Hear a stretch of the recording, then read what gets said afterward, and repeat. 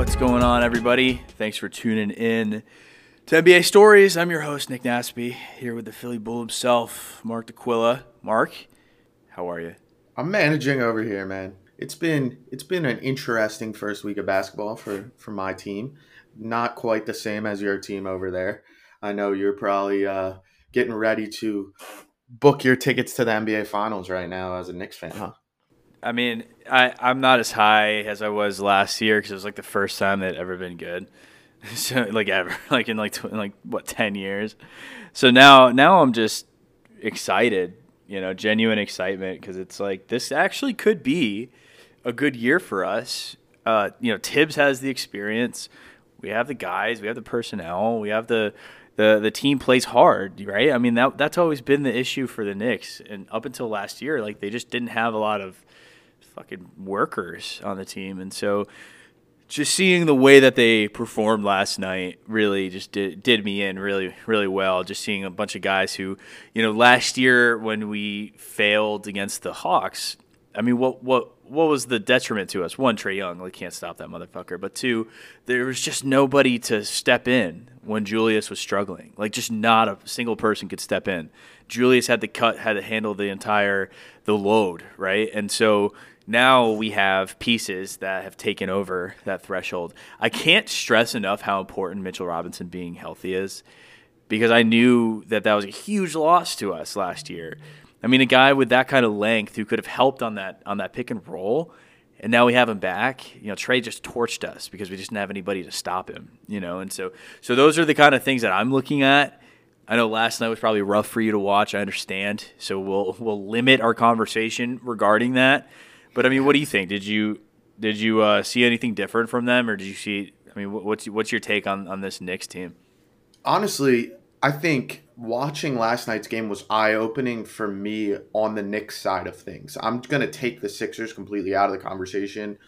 They were disappointing, obviously, and I'm concerned about many things. But it was more the perspective of seeing a Knicks team that looks ready to not just be a playoff team and be what they were last year, but they look like they could contend and really start building something here. I loved the additions they made in the offseason, and so far Fournier is somebody that seems like the missing piece, even more so than Kemba Walker. The Knicks have looked this good really without Kemba playing many minutes nor contributing all that much. He had a couple big threes last night and was pretty good.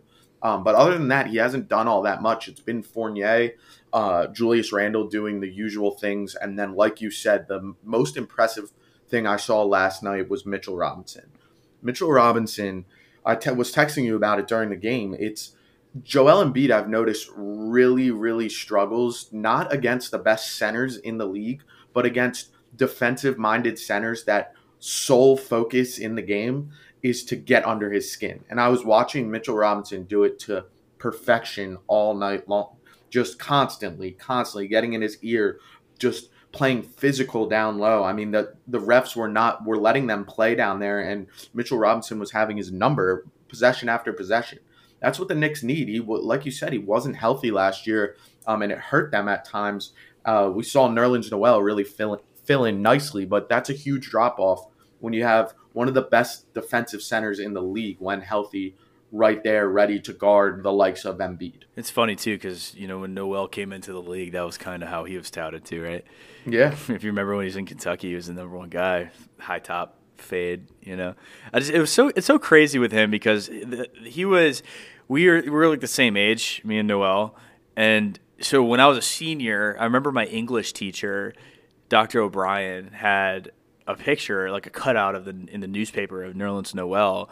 And I was like, this guy's even talking about this. He was the number one prospect in the league, in the world, for college. Goes to Kentucky, has a pretty decent year at Kentucky, and goes 6, in a pretty weak draft. Terrible 2013 draft. was not that good, And I mean, now we see more talent, obviously, with Giannis and things like that. But that's what we're going to be talking about, right? It's the Giannis draft.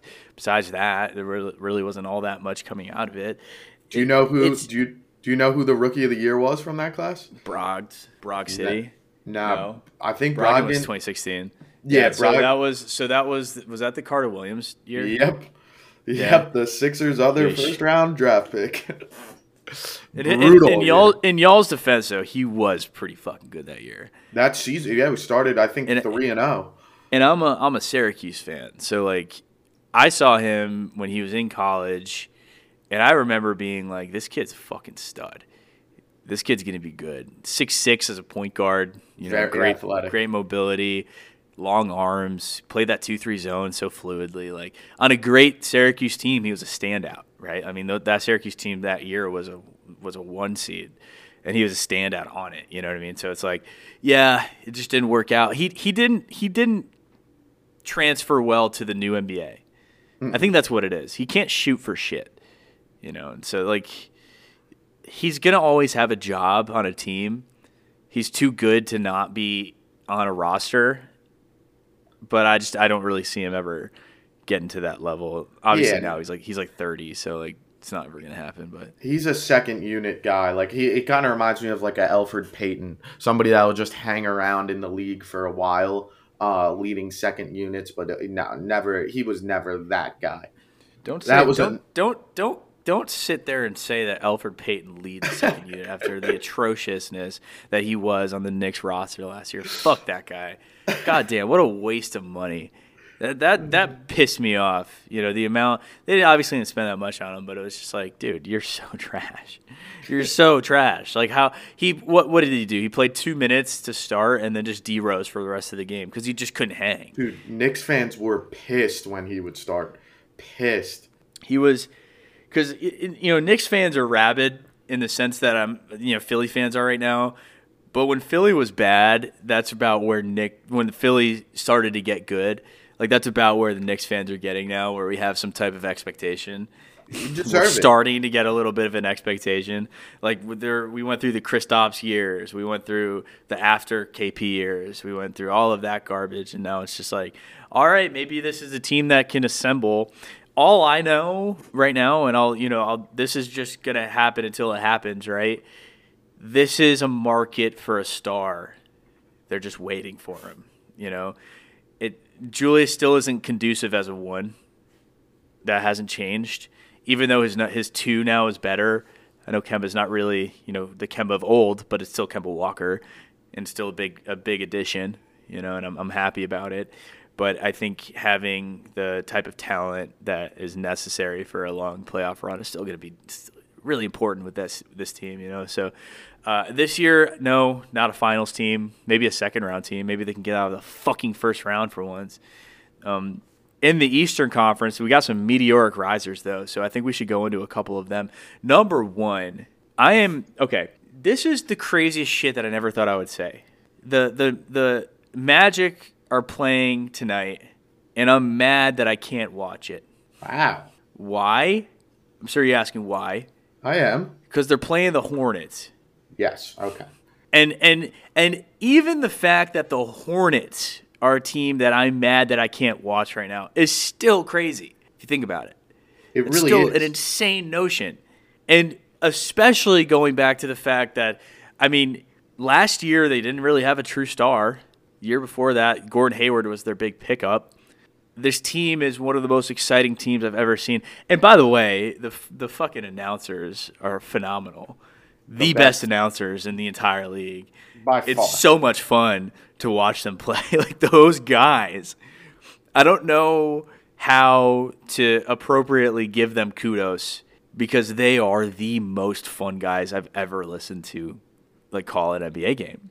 Especially with such a crazy dunker like Miles Bridges and the shit that LaMelo was doing. So I was watching the Hornets play the Celtics a few days ago. And the first play I saw was LaMelo in a fast break, goes behind. This was on the top 10 the next day. First play I saw, behind the head to Miles Bridges, who fucking yammed it. First play. Next play, halftime comes, right? I kind of tune out. I tune back in. Melo, step back, deep 3, right in the face of, I want to say, like, Marcus Smart. Crazy. The guy's going nuts. The fucking announcer is going crazy. Next play. The next play. Celtics go down, miss a shot. Melo gets the fucking board, launches it full court to Gordon Hayward as an outlet pass and gets the assist. And all I can think is, like, what the what is this kid? he is exactly what we thought and so much more, right? When I watched his tape from Australia, I thought to myself, okay, this kid can probably give you what, 15 and 6 on a decent team. But what he's showing me right now is that he's a future wave. Yeah. He's the future wave. I mean, he's on the future wave. I'm watching the Hornets play right now. Or sorry, I'm watching the Pelicans play the Hawks right now, and they were showing the future guys, the young stars in the league. He's already on that list. He's already on that panel, right? It was like him, Trey, Luka, Zion, Jason Tatum, and you got LaMelo Ball's face right there. It's like I mean, so many people have turned their perception of this kid. I didn't really like him when he was a kid because I thought, here's the problem when you have a kid like this. He's been so famous for so long, right? Like, so famous for so long, and, like, does he really care about basketball? How could he, He doesn't need it. But then the truth is he just likes the game. Everything with LaMelo Ball that I thought would be a problem is just, like, slowly dwindling away. And I wouldn't even say slowly. It's like game by game, it's just disappearing. Because he's a star. And everything about him screams star. It's very different than like Anthony Edwards is obviously performing well. He's performing well on a very bad team, which I'm not saying that Anthony Edwards isn't a player. He definitely is and could be an all-star down the road.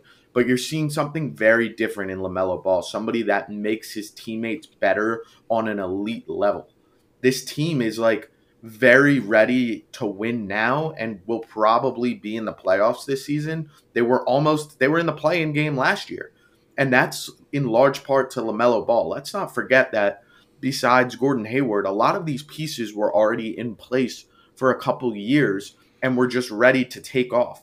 The number one guy I'm talking about is we've seen Miles Bridges bring his game to an entirely new level because of LaMelo. He's averaging 25 a game so far this season, very quietly. He's been the star of this team in his own right. And that speaks volumes to what the point guard number 2 is doing for him. I think he's helped bring up the level of several players on his team. You added Kelly Oubre this offseason, who was a disappointment in Golden State, and he's played at a very high level so far. I just think a lot of this team is going to excel because of LaMelo, and that speaks volumes. It really does. It's something I didn't expect. I thought he was going to be the best player putting up great numbers on a bad team for most of his career, and I'm quickly realizing that he has what it takes to be a winner in this league and build a team around him. He's going to be a star, and I think he already is at that level. He is. I mean, here's what happens with a lot of these early takes, right? Like, the season just started. It's hard for us to really get a feel on what's going to happen as the season trends. So there's certain takes that are not fair to make yet, which one of them I'll talk about in a little bit. He is putting up sustainable numbers, right? Like, he can sustain what he's doing right now with the offensive scheme in which they're playing. And not only can he sustain it, he can improve upon it. And I think the biggest thing about it is the way he plays is with just such a level of just fuck you confidence. Haven't seen it. I haven't seen that kind of confidence in a while. Who's the last guy you saw who's just this like cocky in the best way? You know what I mean? Like, he knows how good he is and he plays with a swagger. I'm really racking my brain here to try to think about who's been like this in the past. I mean, he's 20 years old, right? He's a child basically still, and he's only going to get better from here. But he already thinks he's the best player on the court, and because of that, he's playing at a high fucking level. When's the last time you saw somebody who plays this like with this kind of swag? That's what I'm saying. No, it's very rare, and honestly, the closest example I could give is somebody who's only one draft class before him, and actually, sorry, 2 draft classes, and that's Trae Young. I think Trae Young is almost similar in that way, and in the way that I thought I was not high on either of them coming out of the draft. I thought in college they were players that, LaMelo didn't go to college, but the way Trae was in college, watching him, and Oklahoma was a disappointment, and he was this flashy guy shooting from all over the place. it just screamed to me, oh, they're not going to make their teammates better. And I am so wrong in both regards. They're players that are flashy and bring an unseen before type of flair to the game of basketball. But the thing that goes without really notice is, and it's taken a while for me to see, is how much they make their teammates better. Their best asset is their ball skills and getting the ball to the teammates and in good positions to succeed. And I think that both teams, the Hawks and the Hornets, were in similar positions when they drafted these two franchise changing players. They were teams that were ready for that shift. Unlike the likes of like the Magic right now and the Rockets, who just, they're so far away from contending. The Hornets and Hawks both drafted players that are facilitating an offense and making a team so much better that was ready for that missing piece. And that's why I think both of these teams are going to be lethal in the Eastern Conference for the next decade. And I don't think you can say that about a lot of the young stars in the league right now. Zion Williamson is a very, very unbelievable player and talent, but that team looks like a disaster, and his health looks like a disaster, and it's going to be a problem. These two, with LaMelo Ball and with Trae Young, you're talking about guys that are on the rise and only going to get better, being surrounded by the perfect pieces to help make both them and the team that much better. Well, there's another name you got to throw in that mix. And that is? Ja Morant. Yes. I know that's your team. Yeah. I think, Ja, I know it's 3 games in, but he's leading the league in scoring. He's averaging 35 a game. Oh, man, he looks so good. He's just smooth. I think that's the big thing about someone like Ja, is that he moves so fluidly with the ball in his hands. A lot of people wanted to compare him to Russell Westbrook. He's much more like Derrick Rose and Westbrook ever was, and he ever will be like Westbrook. He doesn't have the strength of a Russell Westbrook or the tenacity or the anger, at the basket. But it's really very, very impressive what he's been doing on this Grizzlies team that I knew last year didn't quite have it yet, but I think this year very well may. They lost a couple pieces. I think Grayson was probably a pretty big loss for them. But the aspect of Jaren Jackson being healthy, it's always been contingent on that, right? I mean, what's the big takeaway from a lot of these young guards, like a big guy who's been able to help them and get their points up too at the same time, right? You have somebody, I guess you can make a case for John Collins for being that for Trae, but he's got a few of those types of players on his team. Obviously, Miles Bridges, PJ Washington, make that case for both of those guys on the Hornets. Gordon's always, he's always going to be a contributor. But then Triple J on the Grizzlies, he has to perform, and he has to stay consistent. And he's been consistent this year. Again, these takes we're making right now, they very well might be bullshit by the time December rolls around. Who knows? We might be saying something completely different about all of these teams by then, because that's just what the early season shows us. But watching the style of play increase for players, that's really the benefit of the the early part, is seeing, okay, this guy is now much more comfortable playing against NBA competition. That's the case right now for Anthony Edwards, from what I've seen. Mm-hmm. Absolutely just nothing but comfortable playing against NBA competition. Knows he's the number one option, does not give a shit at 25 and 8 on a nightly basis, and don't really see that changing too much. He's strong, he's gifted, and he knows exactly what he's doing. And I think that this is going to be the problem with that is just there's just not a lot of help there in Minnesota.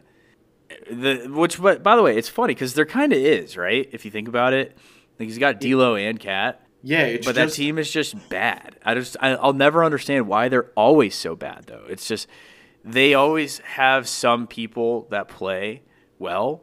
I mean, they had Kevin Love for a while. There was a KG years, but they just suck all the time. It's the worst run organization in professional sports, in my opinion. It's really, really bad. And honestly, the Pelicans are moving into that territory too. I'm watching the same game as you right now, and it's like if you're a Pelicans fan, you have now watched Chris Paul leave your organization in his prime, You watched Anthony Davis do the same. And I honestly, if you're asking me to pick one player at this point who's in serious jeopardy, one star of leaving their team in the next 3 years, Zion might be that pick for me. I don't see him lasting here at all. They are a mess. But it's just franchises like that. I think I don't know what they need to overhaul if you're Minnesota or if you're New Orleans, but you just can't have these patterns happen over and over and over again because their drafting isn't the issue. They're drafting great players. They just can't get anything out of them. They can't build the necessary pieces around them to succeed. And it's frustrating if you're a star and you can't get those pieces you need to bring your game to that next level. Zion's making googly eyes at New York. He has been for the I past could 2 see years. it, man, but the problem with that too is Julius Randle's still very young, and they will not work together, in my opinion. I just don't. I don't know, That's man. You think it could I, work? I don't see how it couldn't. It's just too. I mean, they play off Julius. The good thing about Julius is that he's also a facilitator. He So is. you play them as a 4-5 type in a small ball set, or 3-4-5 with Mitch Robb. I don't know. They would fucking figure it out. It's Yeah. funny to think about it though, because if it's a trade, they asked for Julius, and Julius literally came from there. So it's like I doubt he would go back to that shitty cesspool of No. a fucking city. And it's just there's nothing there to market. I've been saying it since he got drafted. You really try with a city like New Orleans to build fan favor, and every ounce of it goes to the Saints. There's just nothing left for the Pelicans, and there's no ad space there. There's no marketing opportunities there. There's just not a lot for you to do if you're a Pels fan, and very likely, I mean, if you were thinking about any team that's going to shift to Seattle, they've been trying to yank the Kings away for the last 20 years, but that hasn't happened. So I think if any team's going to go, it's going to be the Pelicans and go and become the Sonics, and just bounce around that way. But it's been a very interesting run since they've changed to the Hornets when they were the New Orleans Hornets. All of those kind of things just bounce around in that area. But Zion is too big of a name to be in a market like that. It's why big markets exist. The NBA is too player centric. You can't function like a football team. You can't tuck a great quarterback on a team in a town like that. I'm sorry, you can tuck a great quarterback on a team in a bad market, and they'll just chill. That's the only face guy. So he becomes like the fan. He becomes the guy for the city. In the NBA, there's too much ad space to compete for. Especially if the team's losing. This team should be better than they are, right? With Zion in the mix, now you have Devontae Graham in addition, a great addition in my opinion, 18 a game so far. Nickeil Alexander-Walker, put Zion in there, BI is in there, Jonas Valanciunas is in there. Why do they lose games? That's a very good starting lineup. Put depth to the side. That team should win at least 40. Obviously, it's not enough in the West. That's also a problem, by the way. They're in the Western Conference for some reason, by the way, pretty far east. But the issue becomes, what do you do if you're Zion Williamson? You have to take the money first of all.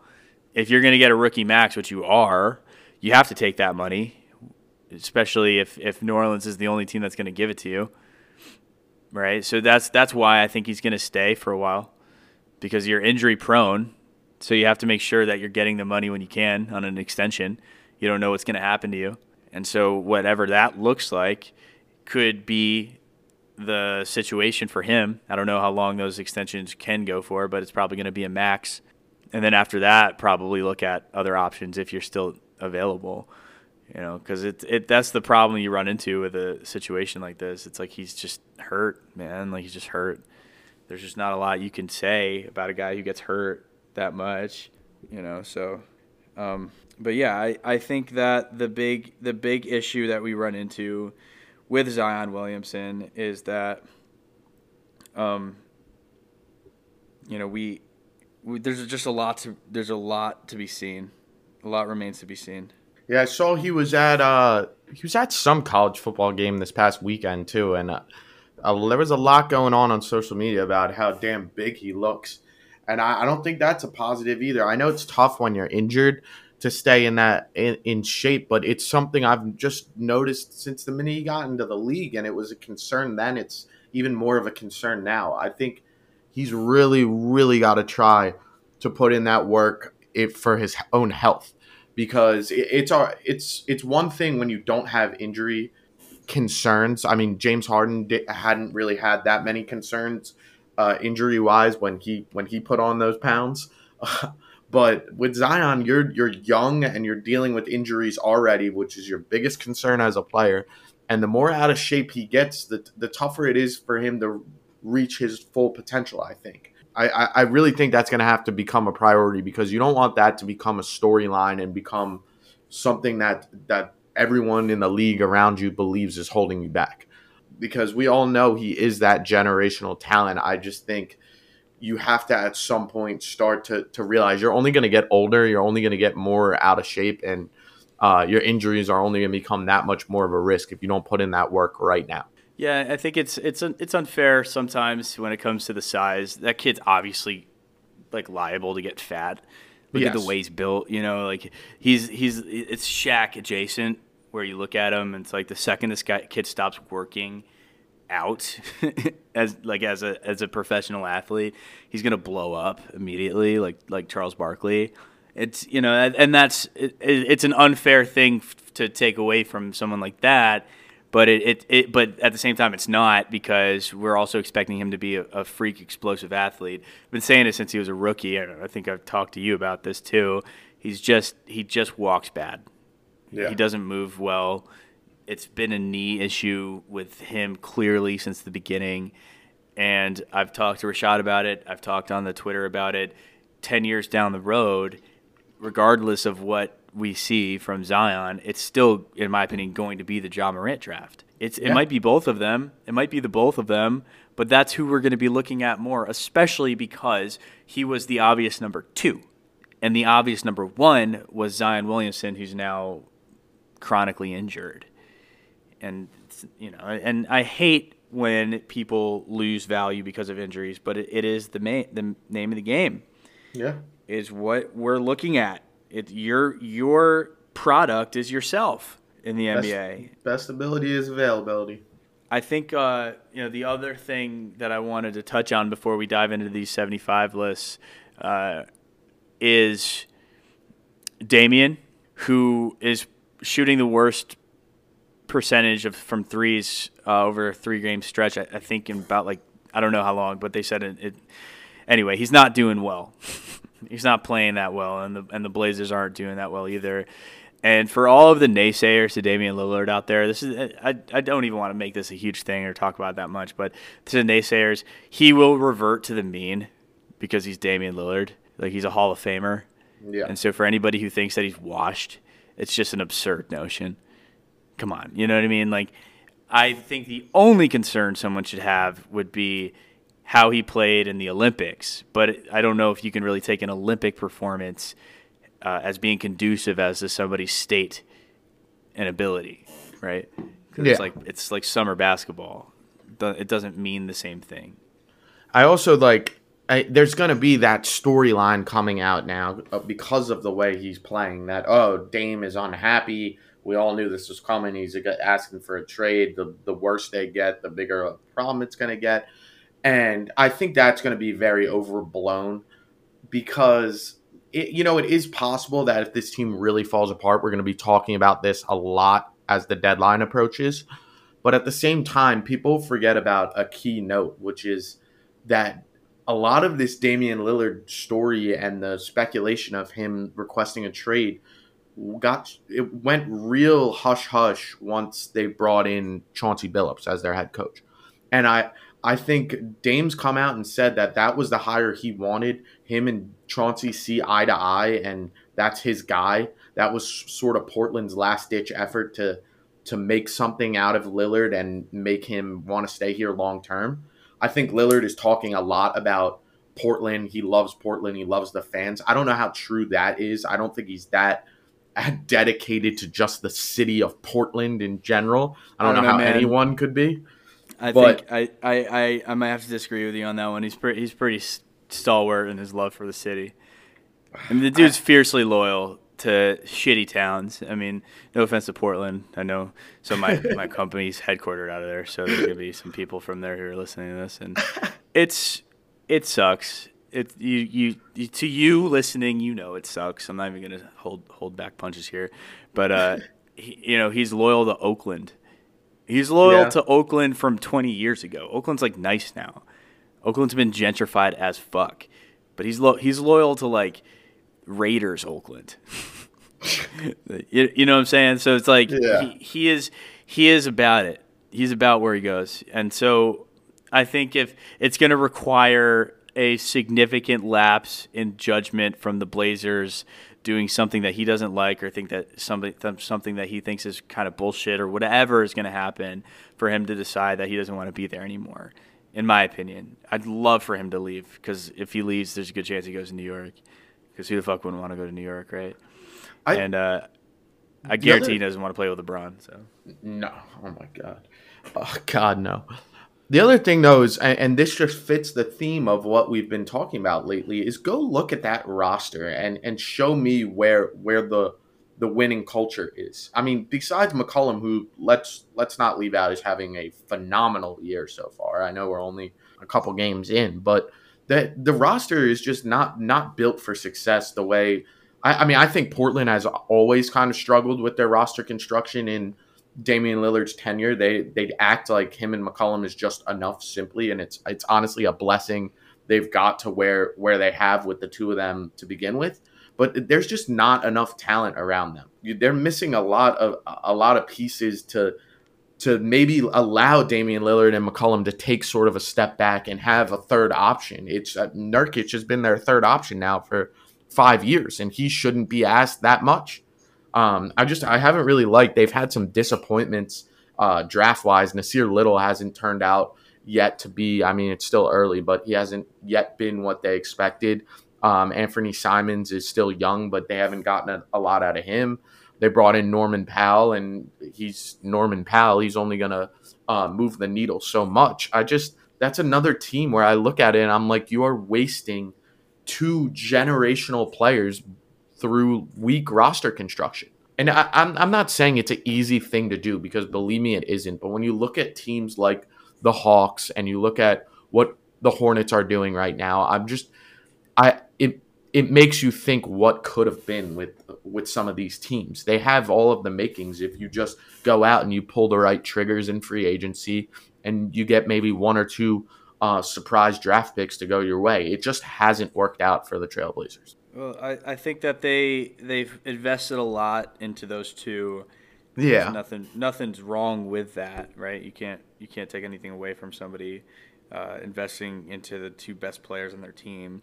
I think that what's going on here is that it's just a lack of attention on the remainder.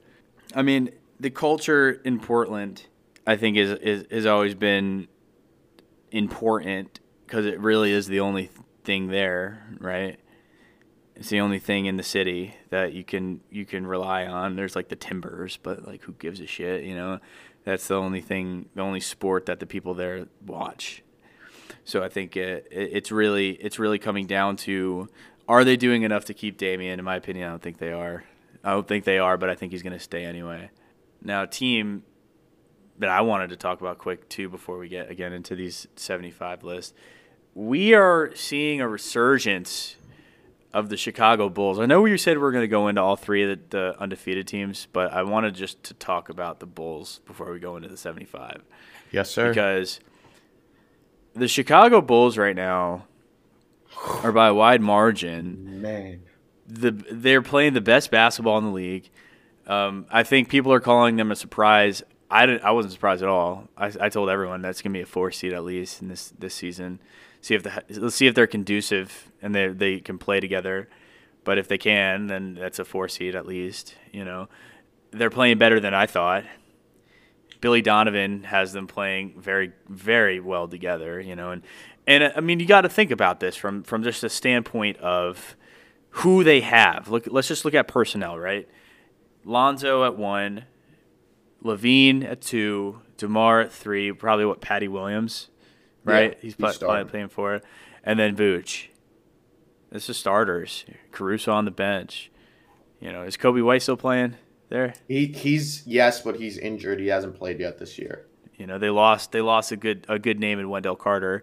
But besides that, I mean, they pretty much returned most of the team. I mean, Laurie's gone to Cleveland, but I don't think they really had a place for him anymore, which is crazy to think about because I thought he was going to be like a 25 point per game guy at some point, but I was wrong.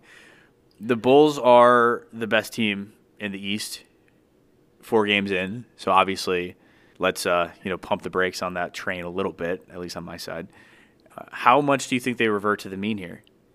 How far do you think they go on this tear? And where do you think they end up? Dude, I'm buying the hype. I really am. And I don't mean to say, obviously, they're not going to finish as the number 1 seed, but to say that they're going to finish in the top 4 is very plausible.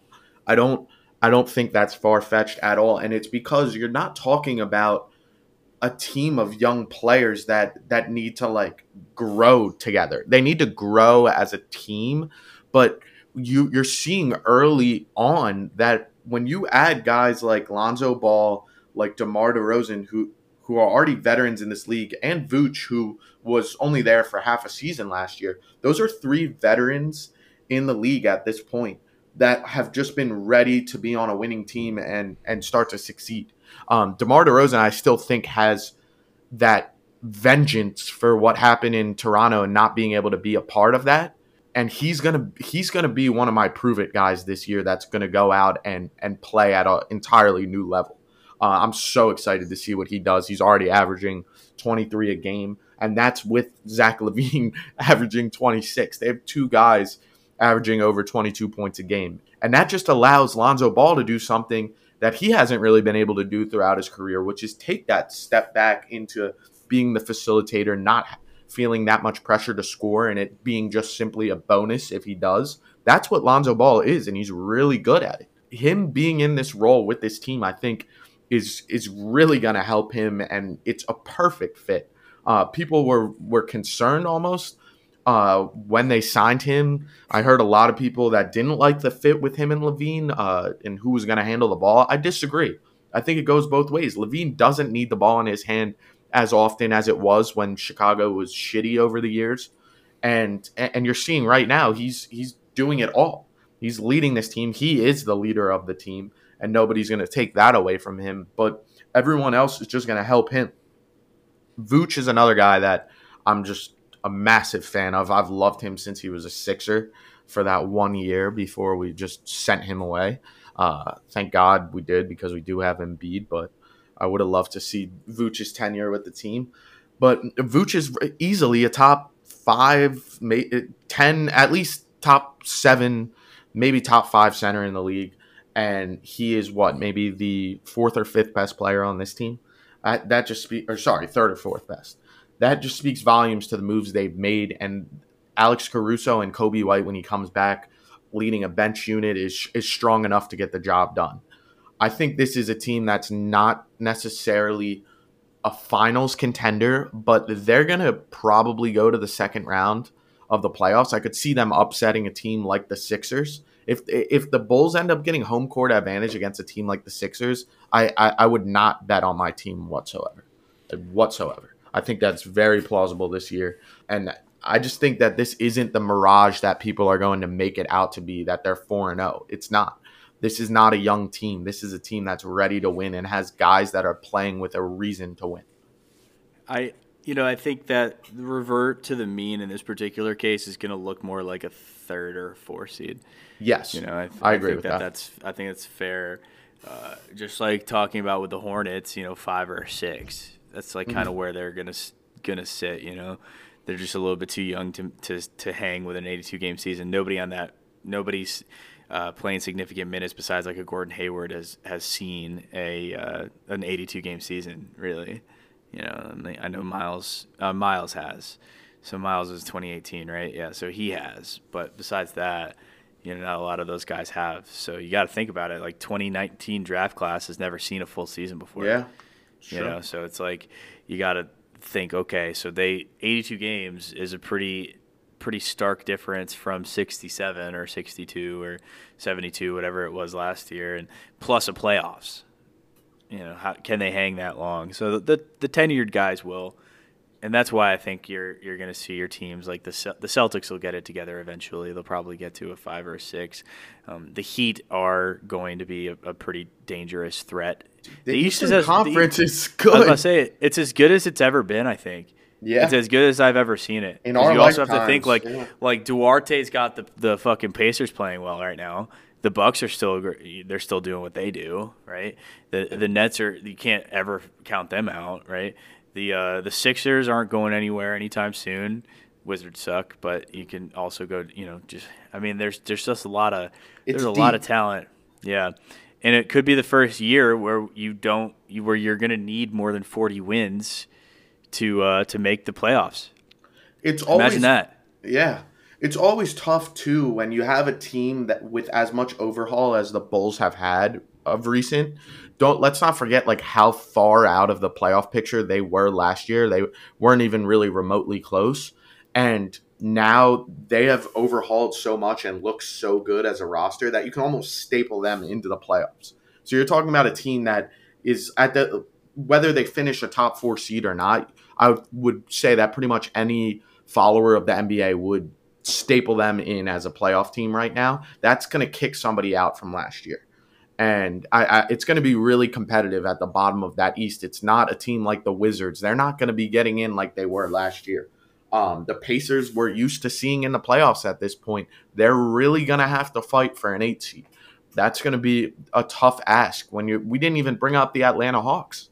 That's a team that was the 4 seed last year, was your Eastern Conference Finals contender that almost beat the Bucks, and they're only going to get better this year too. I also see the Knicks, like we said, as a team that's only going to get better. There's not many teams in the East besides maybe the Sixers, and I think you could have an argument for the Celtics. Those are the only 2 teams I could really see taking a step back. There's a lot of improvement in the East. Well, the Atlantic Division is probably going to be the best in the league this year. Yeah. It's very likely, besides the Raptors, who knows? The Raptors, when Siakam comes back, might be a whatever. They're so boring, dude. They're such a fucking boring team. Even when they're good, like they're just like, go fuck yourself. They're so suck, dude. I always convince myself on them for some reason. I took them. We've been doing the fun back and forth on Twitter with our gambling picks each night. And the first week I took the Raptors, and I think they were playing the Wizards, and I watched 5 minutes of the game and just immediately turned it off and was like, why did I believe in this team for even one game? It's just Siakam was out too, and I took them to cover like a 4-point spread. It was brutal. It's been really interesting, with them, just because it's been such a sharp regress from the championship, right? I mean, they have Kawhi, they lose Kawhi, they think Siakam's going to be at 1. We all kind of know probably not, but maybe, who knows, right? And then he's not, obviously. Puts everybody on a spin cycle until they figure out what he's doing, and all of a sudden he can't crack 20 points anymore, and he's just looking pretty weak and exposable. And then all of a sudden Fred VanVleet's there. Okay, let's see what he does. I guess he's not really that good. Also, when it comes down to it, he's not a winner, he's not a number 1 on a winner. Gary Trent now is there, so it's I don't know, man. It's an interesting dynamic there, but. Yeah, I mean, I think that we should go into the Western Conference next week because I want to see how that pans out a little bit. Because the Western always takes Western when we talk about teams like going back to the status quo, like the West is like the best example of that, where you see the teams who are like, hey, let's look how great this team is this year, right? And then it's just like, oh, wait, never mind, they're a 7 seed. Yep. Never mind, they're a 7 seed, right? And it happens in like the span of a week. Yeah, it's so fast. Or longer. I know the Mavs last year, I thought we were going to get their first round pick. It was going to be good, and then they just did better. They just did way better, and now all of a sudden, we get a 16. So the 75 list, I know that you wanted to talk about a concept with a couple of the active players on it. I also wanted to go into the snubs, but let's start with that because, you know, you said Anthony Davis did make it, right? I went through the whole thing, but I Yes, forgot. Davis in. He's on it. So Anthony Davis made it with his resume. Dwight Howard did not make it with his resume. If you put those two resumes next to each other, there is a very easy and, in my opinion, straightforward case that besides the championship, Dwight Howard has a significantly better resume. Not significantly, but he has a better resume. Like, he's done more. And when he was in his prime, he had done more. He was more exciting, by the way, and he was more of an entertainment factor than AD ever was, or probably ever will be. Nothing against Anthony Davis. He's amazing, and he will be a Hall of Famer, and he belongs on that list, in my opinion. But if you were to pick him over Dwight, prime Dwight, for that, I don't know. It's closer than I think it was, but you know, I'll go back to, and we could talk about kind of what happened because of that, but I think the big thing why Dwight didn't make it, you know, Bill Simmons, he does the Book of Basketball podcast as well as the Bill Simmons podcast. And on the Book of Basketball podcast, he does an entire episode on Dwight Howard where they talk about just his impact on the league, you know, in the post-Shaq league where everybody's looking for the next Shaq. And this guy looks like he's the next Shaq. Look how wide his shoulders are. Like he's just blocking everything. 8 blocks in a night, 40 points, 25 boards, 8 blocks, some crazy shit like that. Drags his team on his back to the fucking finals, him and Hito. And actually, they had a pretty good team, but, you know, Hito and Rashard and Jameer Nelson and Dwight go past the LeBron Cavs, make it to the finals, have a decent series against the Lakers, but eventually lose to that Lakers team with Kobe and Powell, and then from there, just he kind of starts to fall, and then just bounces around the league for the last like 5-6 years, you know, and I think. The major thing about that, the point that I wanted to make is he didn't make that list because NBA writers wrote the players who they thought should make the list, and nobody fucking likes Dwight Howard. Like, he's not like a likable guy, you know?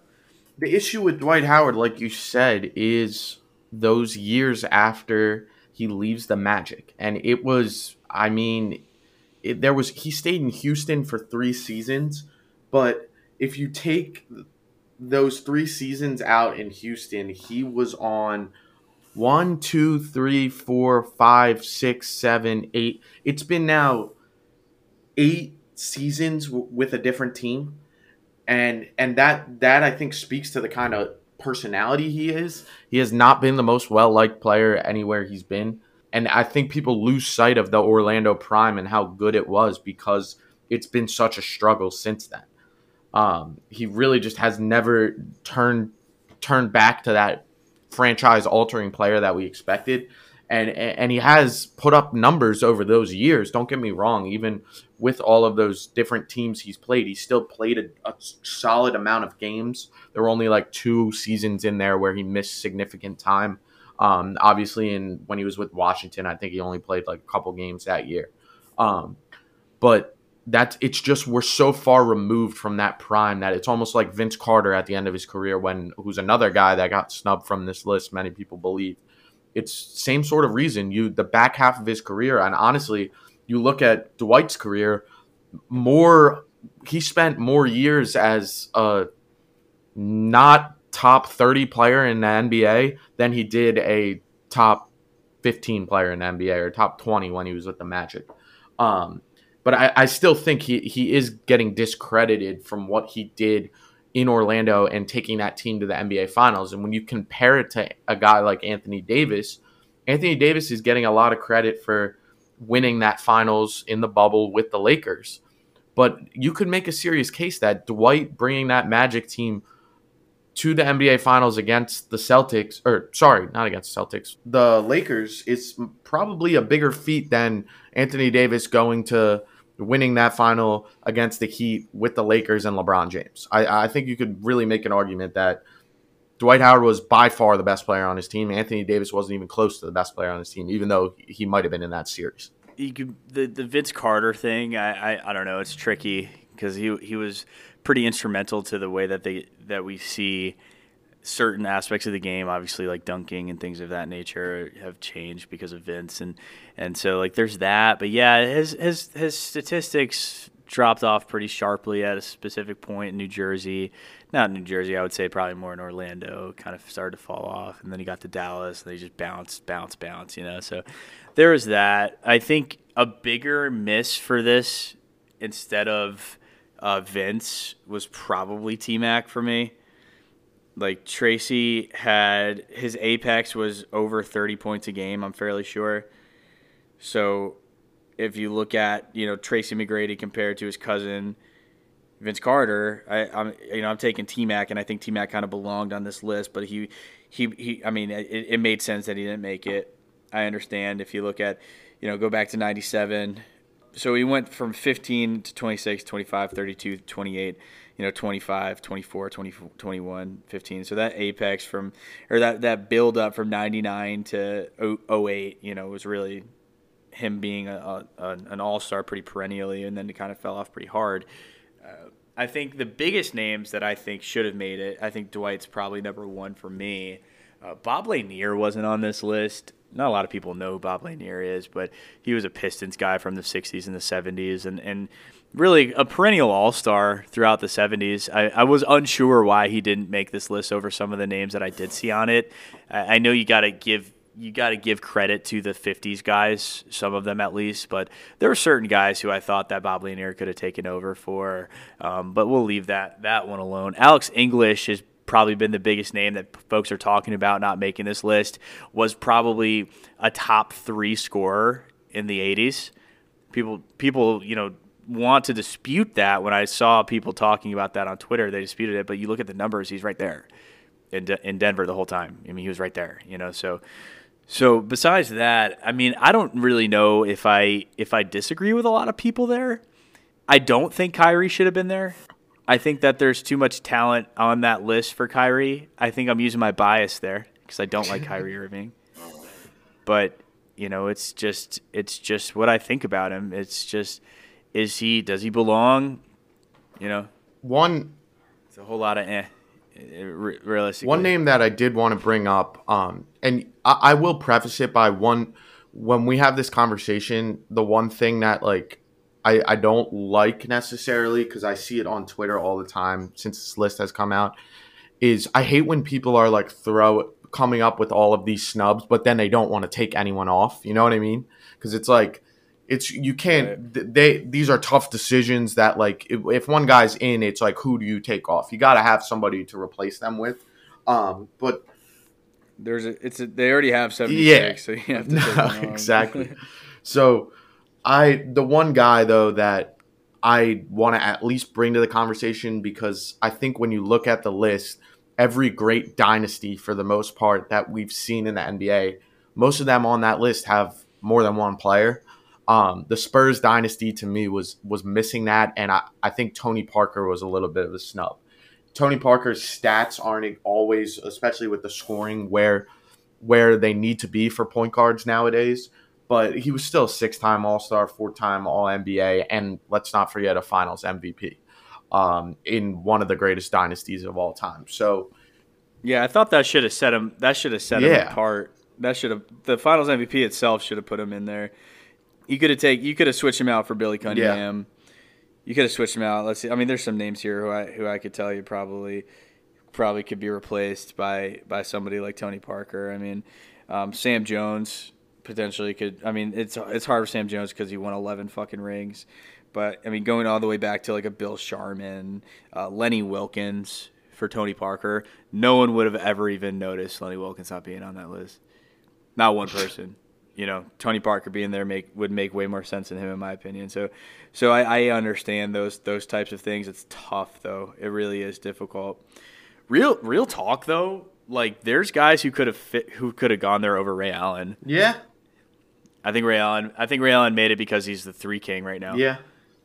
But I don't hate that. I mean, his prime. What do we think? I want to hear your opinion on this one, because what do we think? The Dwight Howard conversation, a lot of it was circled around flipping him for AD. The other one that I saw a lot was Bill Walton caused a lot of controversy. Walton, you think should That's be on there? bullshit. That's Yeah, of course. I got in an argument with my Yeah, dad of about it, course. and he reminded me that he is a Finals MVP. The greatest passing center of all Yeah. time. Obviously would probably be taken over by Jokic now, but he was, when I did the updated positions with Rashad's positions on that 75 list, I put him down as a point center because he's like literally the definition of a point center. I put him, Bill Russell, and Wilt all down as point centers because that's kind of how they all played. But Walton was the best example of that. He had an immaculate season. That's why he got so much notoriety. He had an immaculate season in with the Blazers when they won that championship. And then he kind of tucked himself away in Boston, just couldn't stay healthy. But it's just the impact the man had on the game is undeniable. If you want to talk about sustainability, I guess, yes, you have a case for taking Bill Walton off of that list. I agree with that. But I don't think there's anybody substantial enough to take him off that because he's not the first one off that list. And I that think makes sense.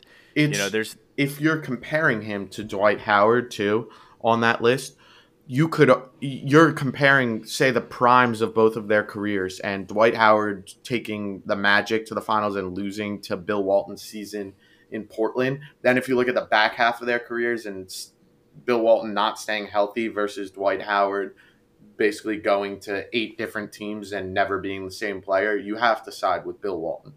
Yeah, I mean, the thing is, after you go, there's some names here that would be a tough out for who is on it, right? You could make a case for getting Nate Thurmond off this list if you want Dwight Howard to be on it. But then you have to talk about Nate Thurmond's time with Rick Barry and how amazing those two were together, right? When the Warriors won their last championship in the post-Wilt years, right? When Wilt left and went to LA, right? So there's that. I mean, it's always up for debate. That's why they didn't rank these. Thank God they didn't rank these. It would have given Twitter trolls that much more to argue over. Twitter would still be crashed. We would have not been able to be on Twitter in the past fucking 5. Is there any other sport that loves arguing over lists more than the NBA? I swear. Because in football, it's so it's so based on positions. Like baseball. Fuck baseball, like who cares? And basketball is the one where it's the most name brand of any sport. So it's just like everybody wants to know who's the best of the best. Baseball is like turn-based. There's pitchers. Yeah. There's just so many other things out there. I don't know what it is. Yeah, you're right. I mean, there is that potential in other sports, but basketball is really where it is. And I think it's just because right now there's a new age versus old school mindset where the new age is like, how could you not say LeBron James? And the old school is, how could you not say Michael Jordan? Right. And it's just like they can't be swayed either way. And so it just creates this huge tectonic plate shift going on fucking Twitter. We're just blowing up, And so it's just, what are you going to do? Right. It's how the NBA is. Everybody is marketable. I think in 20 years we're going to throw a new name on that list, probably 2. Fucking Luka Doncic. Yeah, Giannis was on there, I believe. Yeah, he definitely was. Yeah. Giannis made it. No, I meant in the debate though. I thought Luka should be there already. I have to say, okay, so hear me out on this one, and I'm saying this based on the 50-year list, right? Because they put Shaq on the 50-year list, and Shaq was like 4 years in.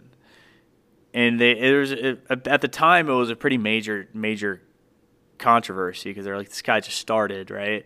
But then they're like, well, he also is dominating the league. Luka's dominating the league, right? In the few years that he's been here, he's dominated the league. So I think there's a case for him. Jokic, no. I know Jokic was a name that came up. Not yet. I think that he'll probably be on the 100, but not yet. Just because I think that you just need more. My next question was going to be if you're talking about like five guys that you're locking in right now for the 100th anniversary team, and that's there's only 25 or so spots. 25, maybe you could go to 30 if like 5 guys got replaced between now and in the next 25 years where you could have players enter that conversation. But would you say that you could come up with 5 guys in the league right now that aren't on the 75th anniversary that you would guarantee for the 100? No, because I think that there's obviously going to be people moving forward. If you asked me 2 years ago, I would have said Jason Tatum, no doubt. But Yeah.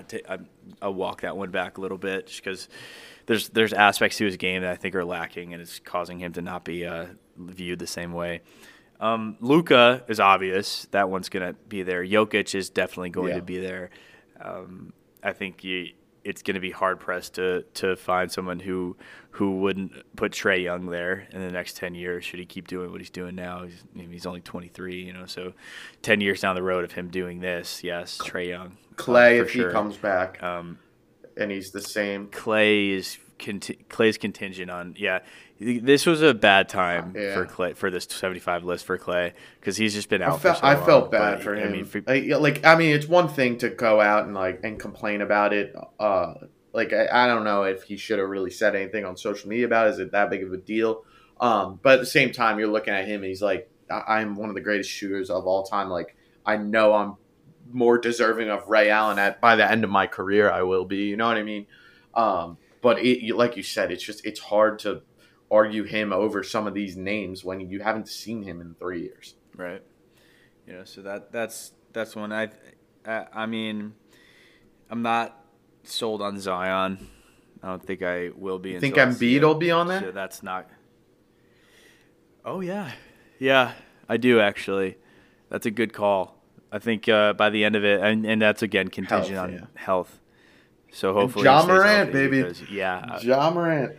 Yeah, Ja's contingent on health too. I mean, he's only 22, so 10 years down the road, he keeps doing what he's doing right now. That's a possibility. Booker keeps doing what he's doing. 27 a game. Again, not right now, but he's 25, right? And 12 years down the road, he'll be a 20,000 point guy. He'll be a guy who's going to go to multiple finals. I mean, we'll see. I mean, I know Chris Paul's kind of the catalyst on that. I'm not saying that he's a lock, so I will say no on lock for him, but he's a possible, so that there's one. But, I mean, besides that, outside of those guys, there's not really a lot of lock. I'll give one more, too. I think I saw his name floating around on the snub, and I don't think he can go that far, but maybe if they can make like a finals run here in his tenure, Jimmy Butler has put together a pretty phenomenal career to this point. Yeah, I don't know. I think he's just a little bit too under the radar, just for writers to want to take him. Not flashy enough. It's also just about like who gets remembered. It's an unfortunate reality, but it is. Oh, fucking LaMelo, by the way. Let's talk about that. 15 years of him doing this shit. Let's see. It's so early, but it's too soon. It's way too soon. Looks pretty damn good. But fuck. I mean, and we could have been saying this also about Bradley Beal. Wow. 10 years of Bradley Beal doing this, right? But I think that him staying in Washington has fucked him so in badly. that regard. He's got to get out. So, Donovan Mitchell. There's one more. Nah. He bothers me, man. I don't know what it is, but something about him. Right? Everyone says it, dude. There's something about him. He's just not the most likable guy. It's probably because he just enjoys playing in Utah. Yeah. He's in Utah. That team just is. They don't get a lot of fan love. Yeah, fuck Gobert. I don't know. He's out of his mind Gobert right now. Oh my god. He's out of his mind, or playing out of his mind. He's averaging like 20 boards a game. Yeah. He's mad from the Olympics for sure. He's fucking pissed. He was pissed after that game, dude. He was fucking livid after that game. I remember watching him just like break down. Just like, fuck, that French team was nasty. Thibault, man. Joke. I think that there's not going to be a full 25 next time, unless there is. I could be wrong. But I think we should also consider the fact that they might throw a flyer at Tony Parker. Yeah. I mean, they threw a flyer at Dennis Rodman this time. The fuck does Dennis Rodman, what does he have that a lot of these other guys don't have? He's not very well liked in the NBA community, but he's loved by fans, and he's respected by writers. That's why. But anyway, I have to call this fucking pharmacy and figure out my prescription before it closes. So I'm going to let this ride for now. Do you have any final takes? No, I'm ready. I think I'm ready to die on this 75 list. I'll go with those are my final takes on it, and I don't think we're going to be able to discuss it again for the next 25 years. 25. I think they did a decent job. It really wasn't bad. I don't think they did that badly. No. I think, the fact that Dwight Howard's like the one that we're talking about, it's like kind of says a lot about how well they did. So kudos to you, basketball writers. You usually suck, but this time you actually got it right. Good job. Anyway, if you're not ugly, stay beautiful, folks, and we'll see you next week.